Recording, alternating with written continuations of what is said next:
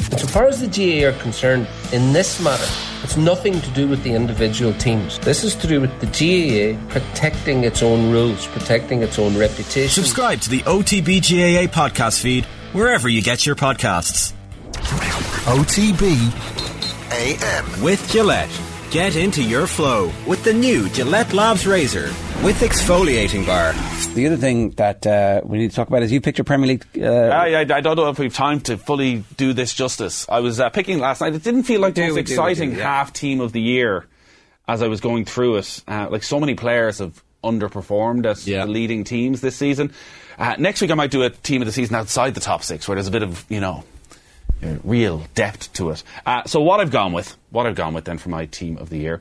In goal, it's a tight decision. I've gone with Aaron Ramsdale ahead of Nick Pope, who Bruno Guimaraes said last night was the greatest goalkeeper in the world.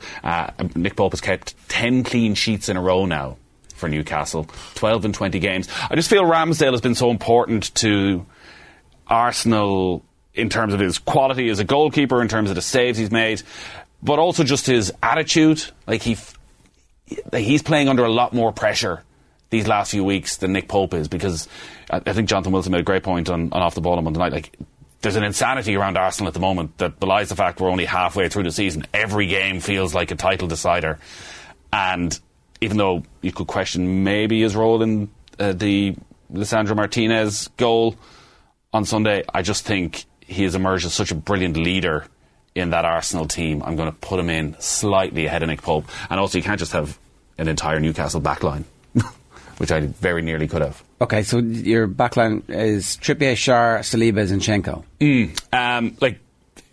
Testament to what Eddie Howe has done.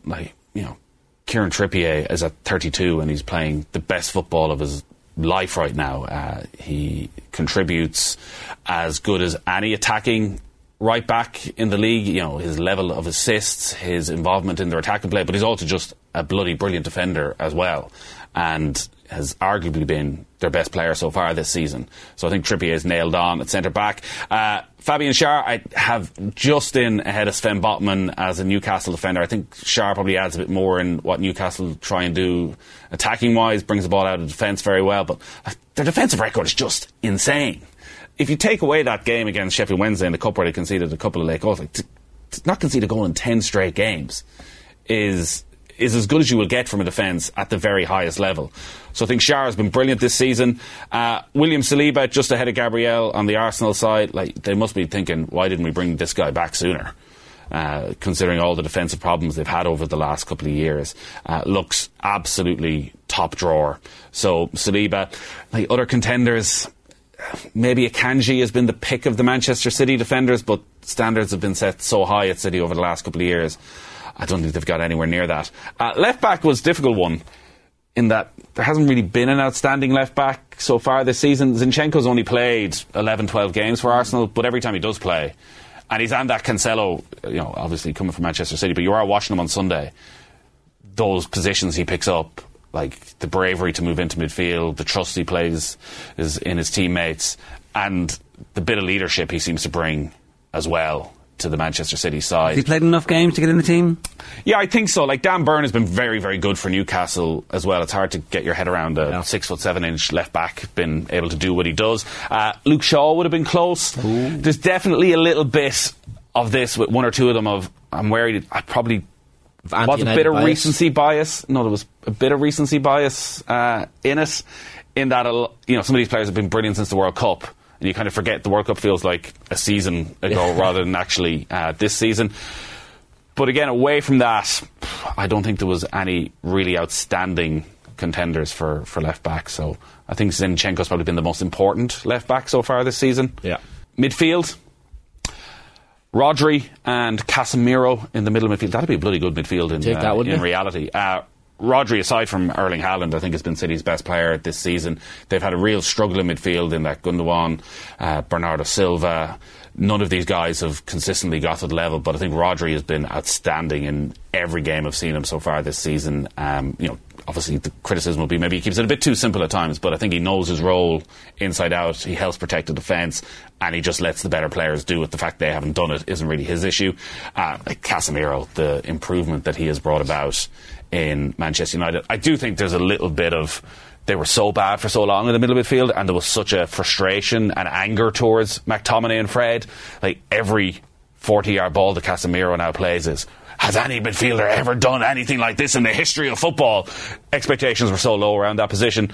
But again, his importance to changing the attitude of the team. And his absence at the weekend was keenly felt. And that's the bit where, we always get accused of, ex-player in his absence has become world class, and we're particularly bad at it here in Ireland.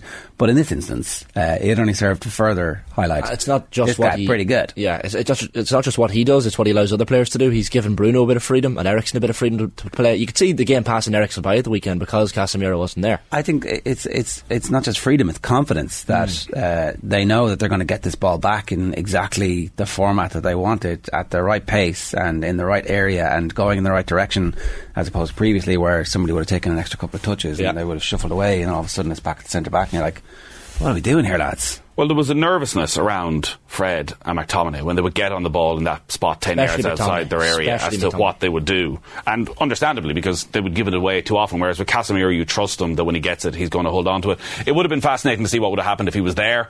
I was commentating on United a couple of weeks ago in the game against Bournemouth, which they won easily, but Bournemouth had sort of 6-7 chances in the second half. And I was with Kenny Cunningham, and he was making the point that, yes, Casemiro is very good at what he does, but they are totally overrun in midfield, that a team that has energy like Arsenal can get at Eriksen and Casemiro, as good as he is, because he just can't cover the amount of ground that he needs to. So is it, they probably need somebody else still in there alongside him? Who were the centre backs that day?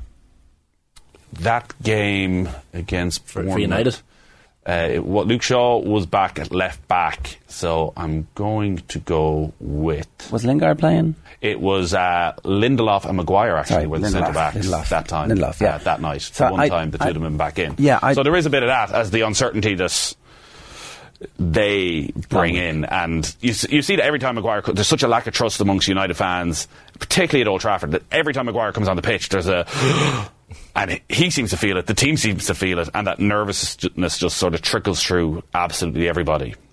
It was such a stupid tackle against Crystal Palace. Like, that's the one thing with Casemiro. Like, what was he thinking? I know. Like, he was lucky not to be sent off. It was such a reckless challenge that he ends up costing his team, and now they need to try and go and regain a little bit of momentum again with just 1 point in 6. But look, I think Casemiro's nailed on for the team. The three in front of them: Saka, Odegaard, Rashford. Rashford is probably the one where it feels like there's a bit of recency bias. Like, what Miguel Almiron did before the World Cup, is that better than what Rashford has done since the World Cup? You could definitely make an argument for it. I think Saka and Odegaard are absolutely nailed on. Like, both up in 7-8 goals this season. Saka's performance on Sunday against Manchester United, I just think brought him to a whole other level. Odegaard, as the captain, the control he's showing in games, again, contributing with goals over the last few weeks. I certainly didn't see either of these two getting to this level this season for this Arsenal team. Yeah, slightly under pre-Christmas, pre-World Cup. I was like, they should cash in Rashford now that his form is back. I've changed my mind on that. It's fair to say that I've come. No, he has to keep doing it. So he's got 9 Premier League goals. Well, let me finish my point. So, but in the papers today, Ten Hag is trying to woo him to sign. That's a power shift. Please don't go to PSG. Yeah. I think it looks repeatable though, Nathan. Right? It looks like. Well, it does. Like the goal he scored at the weekend was top drawer.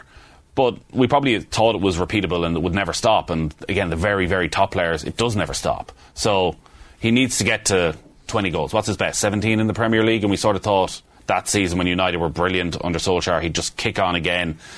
Didn't happen. So bring this run to the end of the season, get to 20 Premier League goals, then sign your new contract and be the guy that they can rely on over the next couple of seasons. He's not moving. From within Shaw, he loves to fight, born to play in red and white. That's what the United fans do. There's many a United fan who's had lots of great chance through the years. Imagine going to PSG though. Yeah, it would be pretty cool. Well, you're also going to PSG. He won't though, he won't. You'd assume if he goes to PSG, he's going to replace Kylian Mbappe. which is, not the easiest task in the world. No, but if Mbappe leaves, the PSG fans will be desperate for somebody good to come and replace. So it is difficult, but equally you would be coming with a slightly different attitude where, the manager still picks the team and the baggage isn't there that Mbappe, whenever he leaves, will take with him. Are we making enough of Saka? Again, recency bias, but like if the World Cup was England picked their team now, you'd be like, oh my God, these guys, they're pretty good. Well, I think Saka's been, at it right since the start of the season. There's probably been, he's been of the front three. Martinelli, again, maybe he's just had a little dip over the last couple of weeks where he's the first guy to come off. Who's the footballer of the year?